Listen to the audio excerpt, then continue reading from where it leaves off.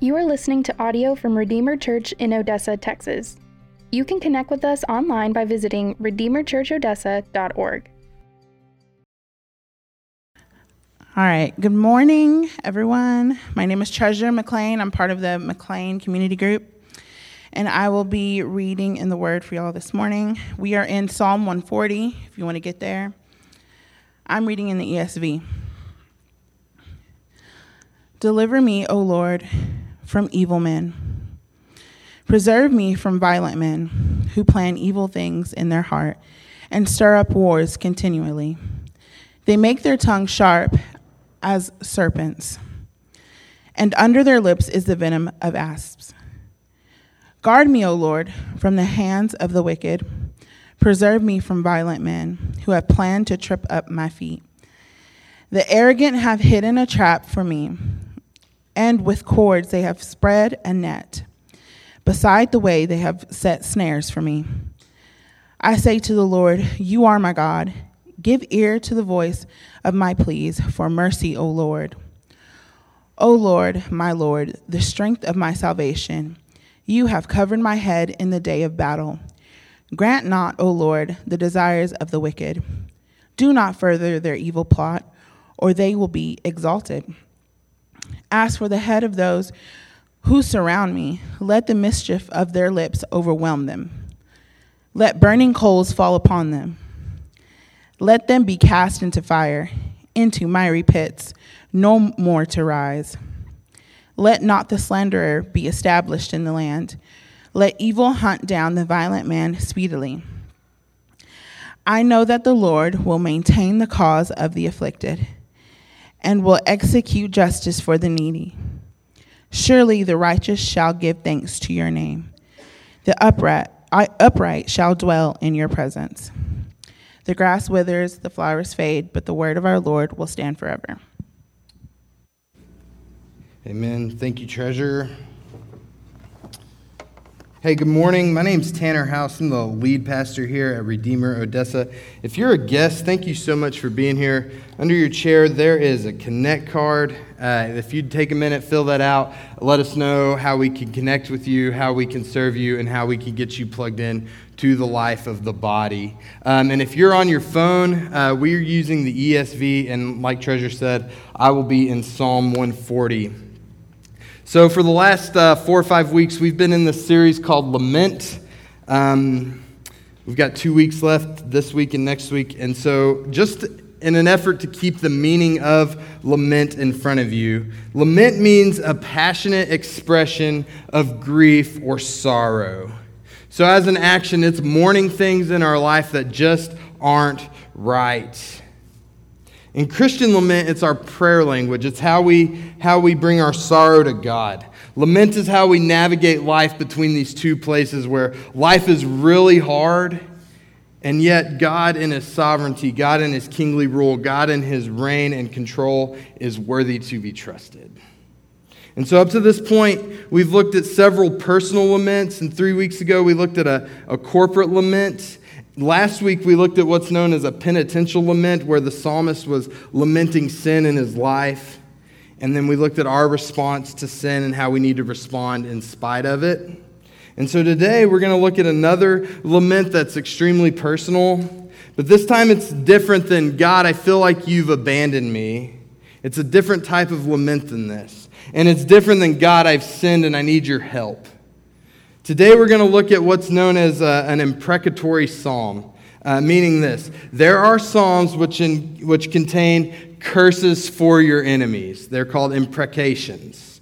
This type of language doesn't appear in all the psalms, or do they ever really make up an entire psalm? However, there are at least a dozen or more psalms that have this type of language that expresses the idea that the psalmist is asking for some kind of vindication over and against an injustice that he's experiencing at the hands of somebody else.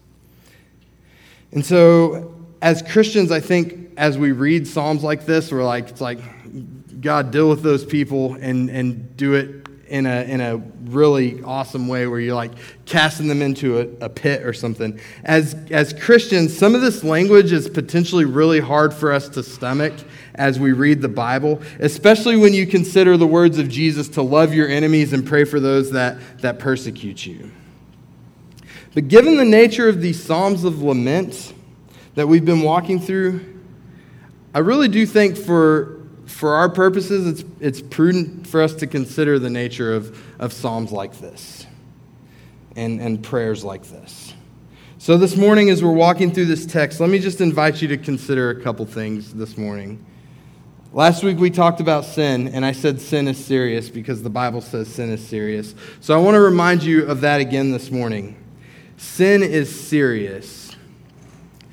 God takes sin so seriously that he had to come and die because of it. And just to give us all a working definition this morning as we're moving forward, and so we're all on the same page, sin is missing the mark. It's falling short of the standard that God has set for us. It is more than just breaking rules. We have all sinned and we have all fallen short of the standard that God set for us. It's more than just rule breaking. We are rebelling against the holy and righteous and just God who created us in his image to follow him and to know him and to love him and to do so in perfection. And the worst possible consequence of our sin is this: it breaks fellowship between us and God. And what makes this so significant and what makes this so sad is that we can do absolutely nothing about it. Sin is pervasive, nothing is untouched by sin, and sin will destroy us. But here's the good news and the second thing for you to consider. With all that said, I want to tell you also that if you are a Christian, if you are a believer in Jesus, you are now an adopted son or daughter of the King of the universe, and therefore God is pleased to act and intercede on your behalf. Therefore, these type of prayers are certainly our prerogative as we boldly approach our Father who wants us to submit our request to him. This psalm, like all other psalms of lament, are inviting us to pray and leading us to trust in who God says he is. So with that, let's just pray and dive in. Lord Jesus, we're thankful people. Lord, I just want to pray peace over this crowd, Lord, that as we are people walking in and living in the tension between life being really hard and you being in control and your love and care for us, Lord, I just pray that we would learn to lament and lament well. Lord, that you would teach us to trust you by faith and dependency in who you are and you're working for our life. Church, in this moment, I'd ask that you pray for yourself. I'd ask that the Lord would reveal any sin to you. Ask you to ask the Lord that he would reveal any sin to you that you're walking in. And then ask the Lord to reveal any areas of unbelief and unforgiveness you're harboring towards somebody.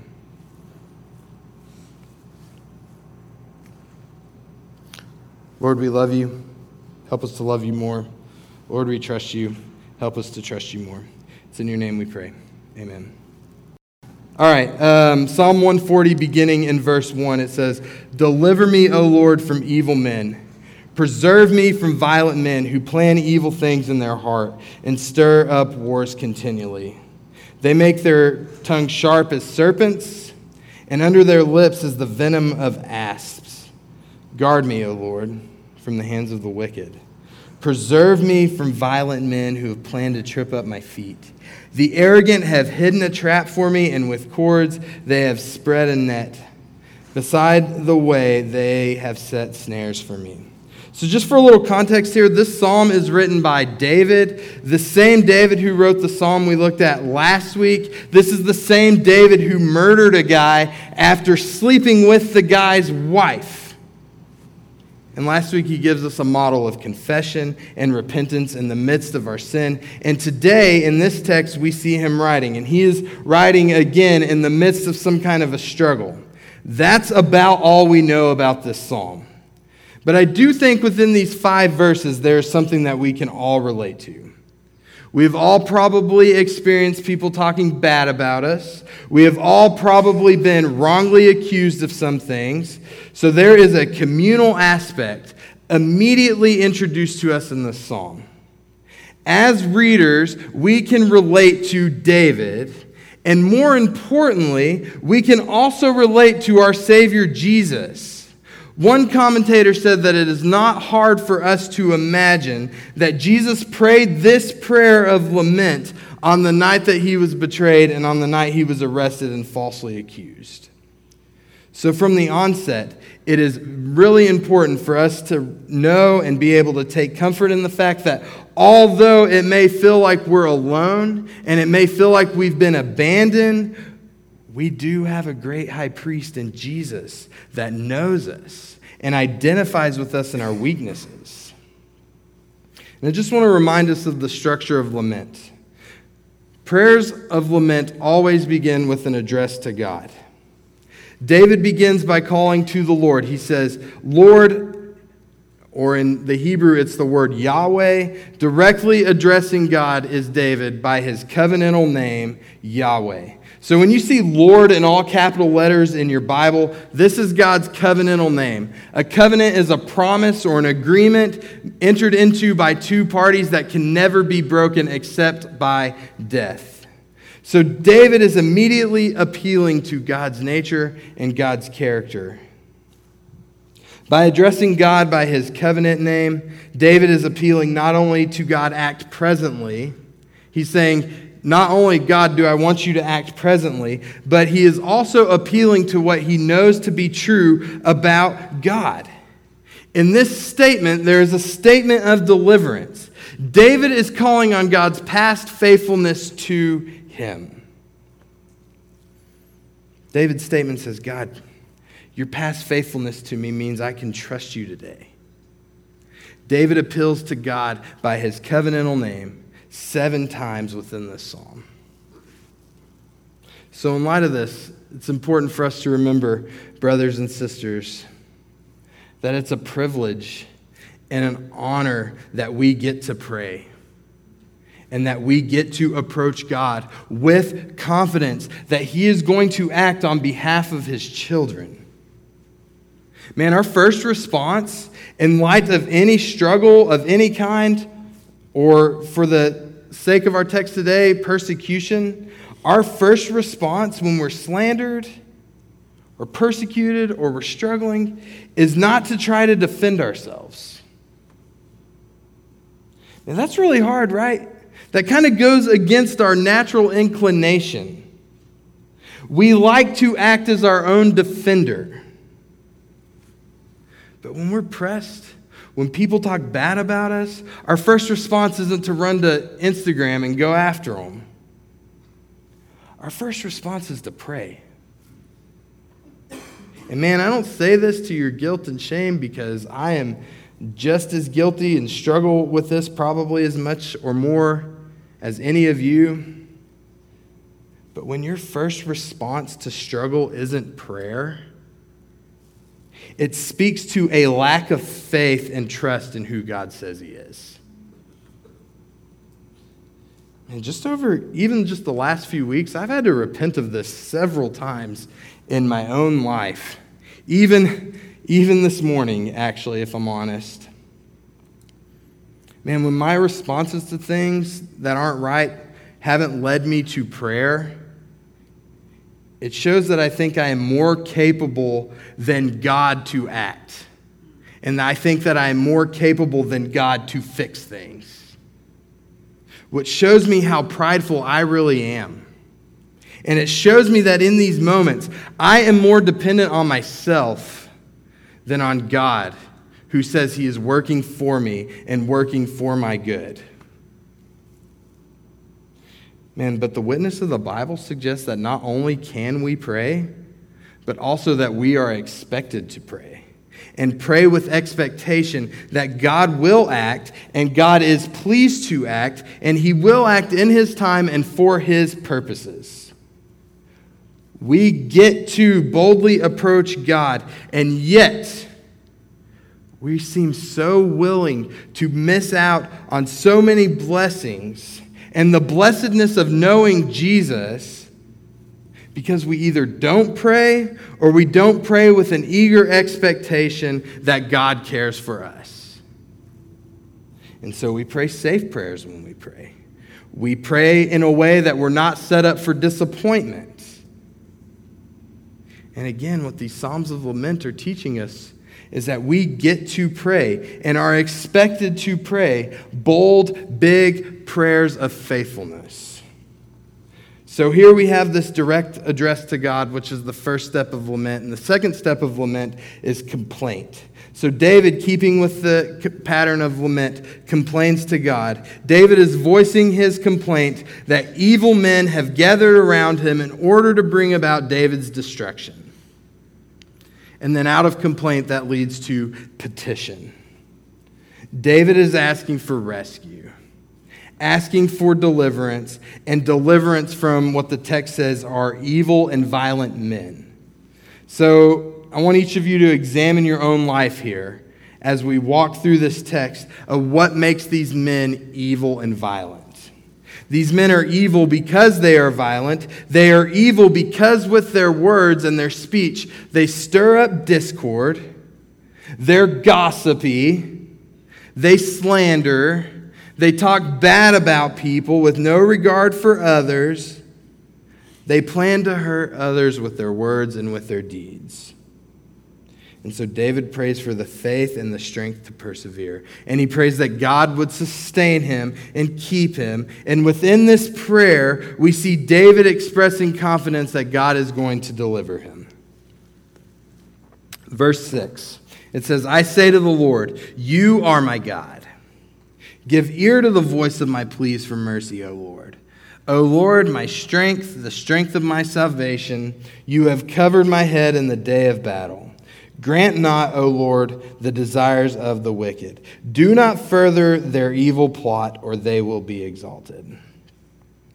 So David is acknowledging that it's only God who can and will keep him safe. David is again addressing his covenantal God, and there is an overwhelming amount of faith and devotion being expressed in these verses. I love the imagery in verse 7. David, the warrior king, says, God is the warrior God who has covered my head like a helmet for battle. This isn't a prayer that is praying against the battle. You notice David is not praying to be spared from a struggle or have a struggle-free life. I think we lose sight of this a lot in our touchy-feely, emotion-driven culture. We oftentimes wrongly equate struggle to mean that we're wrong or that something is wrong with us or we're not being faithful or we don't have enough faith and so God is allowing us to struggle. And that's just not right. What the Bible shows us is that the Christian life is just fraught with difficulty and struggle.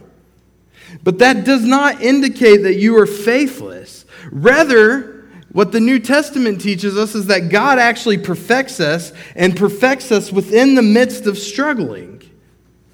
So there is purpose within the struggle and within the battle. Man, the whole point of our faith journey is not that we get to heaven. That is an awesome reward. Same, brother. The whole point of our faith journey, or the main goal at least, is that we grow more dependent on Jesus. And we grow to look more like Jesus, regardless of our circumstances. David is appealing to the Lord to sustain him. And he's asking that the Lord would continue to get glory from David's life, regardless of David's circumstances. In verse 8, David asks the Lord to frustrate the plans of these wicked men so they won't be exalted. The goal of the Christian life, again, is not that we live an easy and struggle-free existence, but that the Lord would be glorified in our life. That the Lord would be honored above all else. David is praying to the Lord that these plans will not succeed because the Lord and the Lord alone is worthy to be exalted and praised. So David's petitioning for the righteous plan of the Lord to continue and to succeed. And that leads to the imprecatory element of the psalm. Verse 9, "As for the head of those who surround me, let the mischief of their lips overwhelm them. Let the burning coals fall upon them. Let them be cast into fire, into miry pits, no more to rise. Let not the slander be established in the land. Let evil hunt down the violent man speedily." All right, so I want to deal with maybe some adverse reactions you're having to these three verses in this type of language that David uses. Some people say that this type of prayer is inconsistent with the command of Jesus to love one's enemies and pray for those who persecute us. However, I do want to show you that these type of prayers are well within your rights as believers in Jesus to pray. Warren Wiersbe says that our posture towards praying for godless people is that God would change their hearts and character and not stop their persecution against us or the church primarily. So let's just rewind the tape real quick. Let's rewind the tape for a second in all of our lives. Were it not for the grace of God to you, Christian, you are evil. You are capable of all kinds of evil against God and others. Man, therefore, as we pray and as we seek justice, our prayer ought to be more than, "God, give them what they deserve." Because we all deserve the same thing, and that is eternal separation and condemnation. But God sees fit to intervene and redeem the hearts and lives of the saints. We want justice because God is a God of justice. And yet, we also desire mercy, meaning we don't want to get what we deserve. Christian, we desire mercy for ourselves. Therefore, as people of God, saved and redeemed by the unmerited grace and mercy of Jesus to us, we plead with God to save sinners. And God is pleased to save repentant sinners by his death and resurrection. A few other reasons why this prayer language is not inconsistent with the teaching of Jesus is this. What we see in David's prayer is David is submitting this matter completely to the Lord. He's not taking matters into his own hands and then sprinkling a little Jesus in or a little prayer around the dinner table into the process. No, he is resolute that God is going to have to act for him to have any hope. David is pleading for justice and mercy. We see prayers like this all throughout the Psalms and the prophets. We see people praying for God to defend the poor, defend the needy, defend the helpless. And Daniel Aiken says that justice and mercy go hand in hand. You can't have one without the other. For God to enact mercy to the needy and to the vulnerable, those that afflict them must be held accountable.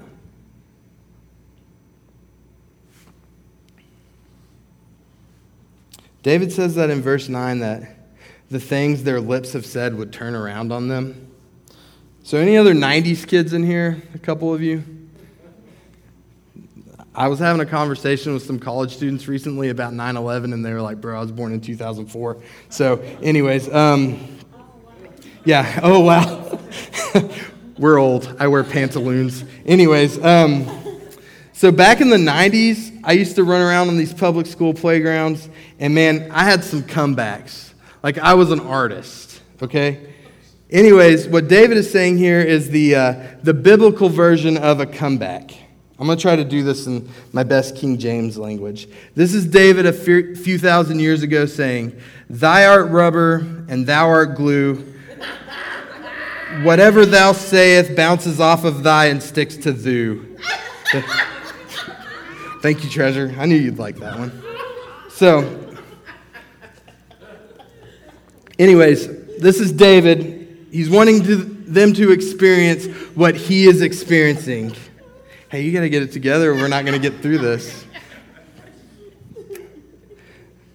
David's wanting them to experience what he is experiencing.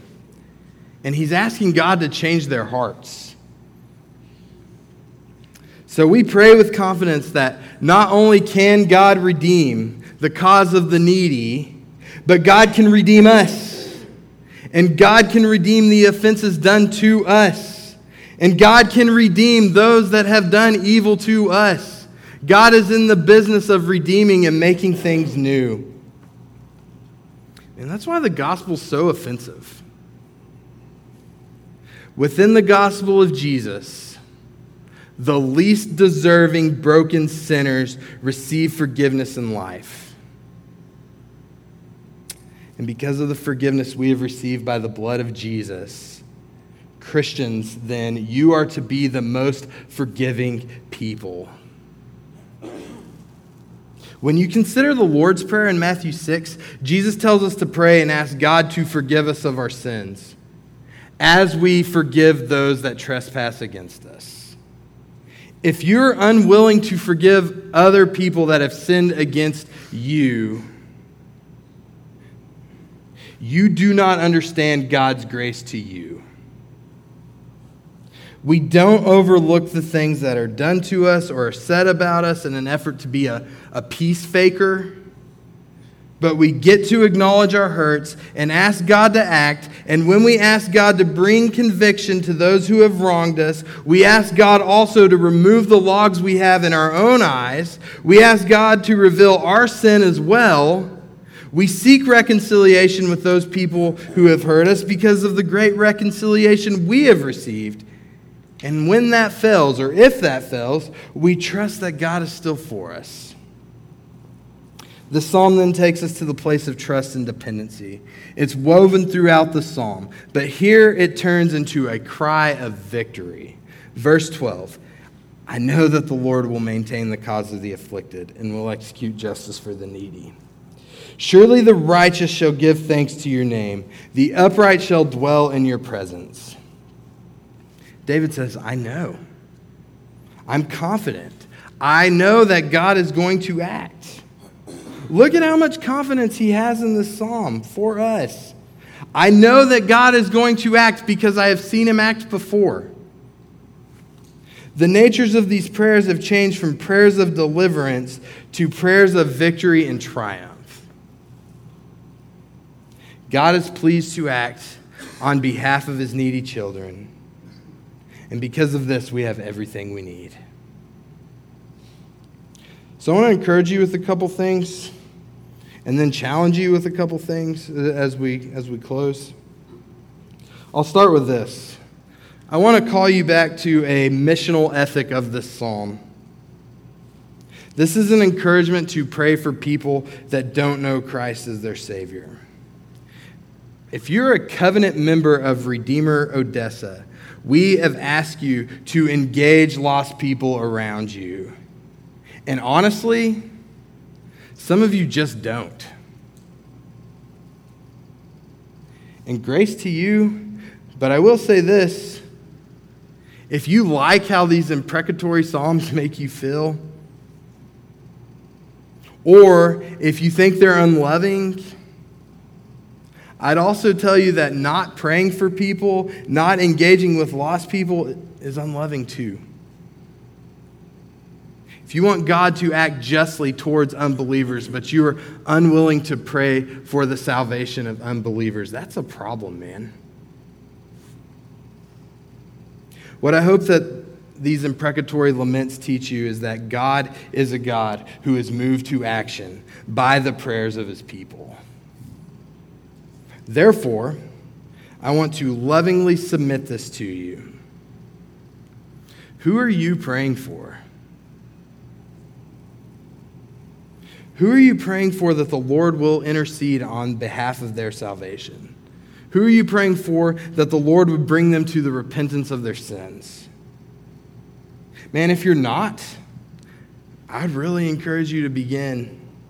And if you don't know anyone, then ask the Lord to bring someone in your life that needs them. Every time I've prayed that prayer, the Lord has answered.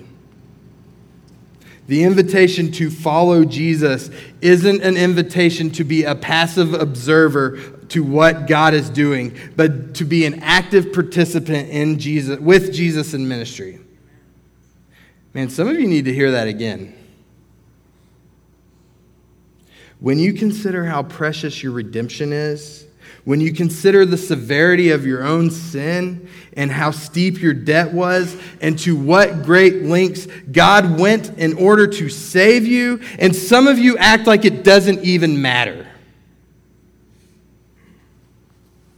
Some of you, especially some of you men, are so passive in your pursuit of Jesus. And God has called you to be the pace setter of your home. And you don't engage your family with any spiritual conversations. And it's no surprise that some of your family struggle spiritually.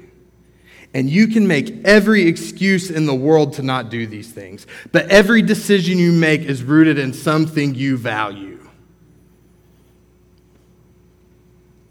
So many of you are not reading your Bibles at all. And sadly, man, I don't think we're a church that's committed to deep prayer, asking God to act. And I'm guilty of this too. Man, what would change in our life? What would change in your life if you actually acted like you believed what you said you believed? What would change in your life? Man, those of you that are feeling anxious and fearful as Christians, there's a direct correlation to your spiritual disciplines and the fears and anxieties that you're feeling. You need to be reminding yourselves daily of your position in Christ. And some of you just flat out neglect that. So, Christian, let me remind you of this.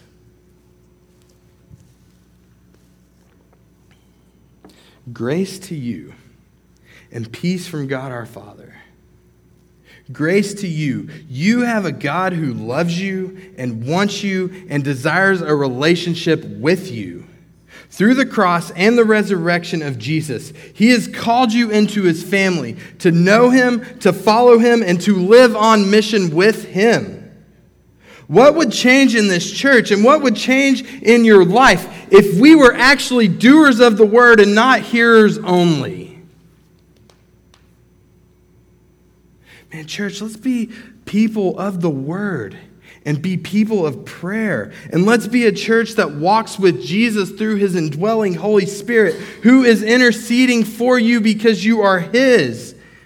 And then let's be a Great Commission church that follows the command of God to make disciples of all nations. Okay, back to our own lamentations here. There's a real danger for me if I'm not careful to minimize the hurts that you've experienced and the hurts you're currently walking through, and to make your path of healing and restoration very formulaic, like, hey, do these steps and then you're going to be okay. But what this lament series has taught us, and what my own journey with lament and healing has taught me, is that each of us have our own journey with healing and our own journey with the Lord. So here's a few things I will tell you. In regards to your struggle with being hurt, your struggle with being mistreated, and with your struggle to forgive those that have hurt you, it's okay for you to be where you're at. It's okay to feel what you're feeling. It is not okay for you to stay there. It's okay to feel hurt and let down, because those feelings are real, and those things have been done to you, and those things are not okay and not the heart of God to you. And yet, because of God working and interceding for us, we can now move forward in faith and dependency and forgiveness because we have been forgiven. Christian, consider this. In this life, before you were ever sinned against, Before someone ever sinned against you, you were first a sinner. And your sin has separated you from God, and yet, in his great love, God was not willing to leave you in your sin, and God has made a way for you to be reconciled back to him through his death and resurrection. God is glorified in us when we turn from our sin and place our faith in him. And an expression of our faith is our willingness to forgive others and work through our grief towards him. And also, we just get to trust. David is silent in the face of his accusers. Centuries later, Jesus, standing condemned for crimes he did not commit, stood silent in the face of his accusers. Jesus commits himself to the will of the Lord in the midst of suffering. And Jesus, our Savior and our example, shows us our posture in the midst of struggle, in the midst of persecution, resoluteness towards Jesus. Church, commit yourself to the Lord and he will defend you. Romans 8:31 says, "What then shall we say to these things? If God is for us, who could be against us?" Growing up, I'd hear this verse and I'd shout a hearty, "No one!" But that's just not true. The answer isn't no one. Christian, people are going to hate you for your faith in Christ. Just look at our culture right now. Our culture and our world seems to be moving further and further away from Jesus, and Christianity is being pushed further and further to the margins of our society. So the answer is not no one. But what this verse shows us is that God is for us. It doesn't really matter who's against us because Jesus has won the war. Our greatest need has been dealt with. Our need for a Savior. Our sin promises death, but through faith in Jesus' work on our behalf, we have been rescued and redeemed from our great enemy of sin and death. Commit yourselves to Jesus, our warrior king who fights our battles. We have been given the gift of forgiveness through faith and repentance. Jesus is calling us to turn from our sin and receive his forgiveness. Man, that's the invitation for you if you don't know Christ. That you don't have to walk around with your guilt and shame and hurts, but you have been invited into a life with Jesus to receive forgiveness from your sins and receive his adoption to you. Place your faith in him. If you don't know Christ, that's the invitation for you. If you do know Christ, the invitation of you is to be motivated by grace. Meaning this. Maybe you need to confront someone who has hurt you and seek reconciliation. Maybe you need to pray and commit your hurts to the Lord. During our response time here in a second, I'd just ask that you would take an honest assessment of your own heart and not leave here without any movement towards Jesus. Be a doer of the word and not a hearer only. Let's pray.